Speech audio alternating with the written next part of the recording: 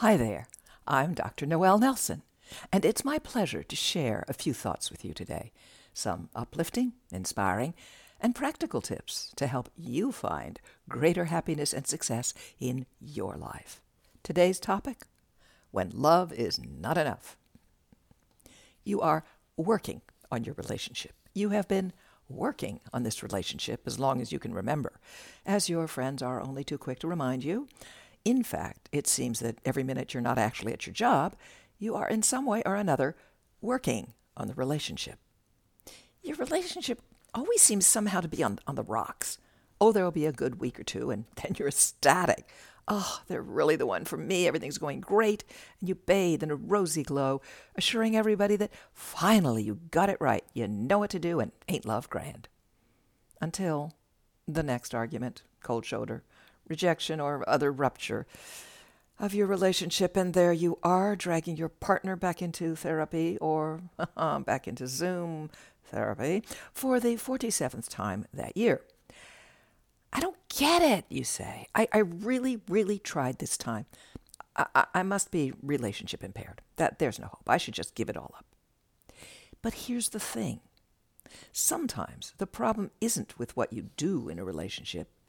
Most people are very devoted, committed, and valiant in a relationship, genuinely putting their best foot forward, doing, as it were, all the right things. Sometimes the problem is what you do before you get into the relationship. And we tend to make two major errors in entering a relationship. First of all, we fail to observe the person we're interested in as they really are. Secondly, we fail to be who we really are when we're with this interesting new person. Now, we are all blind, if you will, to those we are attracted to a certain degree.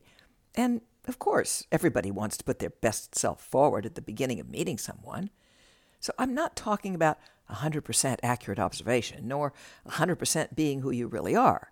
However, there's a big difference between saying to yourself, oh, they like to hang with friends and party all night. Oh, that's just because we're not together all the time yet. They won't need that kind of thing after we're really together. Versus, oh, so they like to hang with friends and party all night. Maybe this person really needs that kind of downtime with their friends. The latter is a realistic assessment of the situation, which may or may not be completely accurate, but at least takes into account what you are observing as really being that person's reality. When you ignore a person's reality, you set yourself up for a big, usually unpleasant, surprise down the road. So what to do? Well, first of all, observe, observe, observe. Don't rush into relationship. Take the time to observe the person and how they choose to live their life, rather than assuming that somehow that will change or you can change them. Make an informed decision when you enter a relationship. For example, I know X, Y, and Z about this person, and I choose to accept these behaviors. Now, this does not mean a partner doesn't change over time. Of course they do. You do. But don't count on such a change as you go into the relationship. Operate on the premise of what you see is what you get, and be sure you've made lots of efforts to really see who the person is. You'll save yourself much work down the road. Secondly, be yourself. As much as you can, be who you really are. If you like movies and hate water skiing, don't suddenly decide, well, I could learn to love water skiing and I could go to movies with my friends instead. Perhaps you could. But in the interests of starting off a relationship with good chances of it being a happy and fulfilling one, better you should express who you are at this point in time, and let it be known that, well, you are open to discovering other interests later on. Now, this is very different from hiding who you are and hoping it will all be okay. Do that, and your partner is likely to feel betrayed, not overjoyed, and you are likely to feel frustrated and unhappy. What you do in establishing a relationship is every bit as important as what you do during the relationship. Give equal attention to both, and give yourself the joy of a truly fulfilling relationship.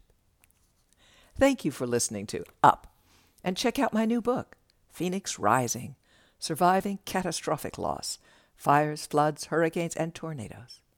If you'd like more uplifting, inspiring, practical tips and techniques, please visit my website, noelnelson.com, or take a look at my Meet the Amazings Facebook page. And until next time, be well and take care.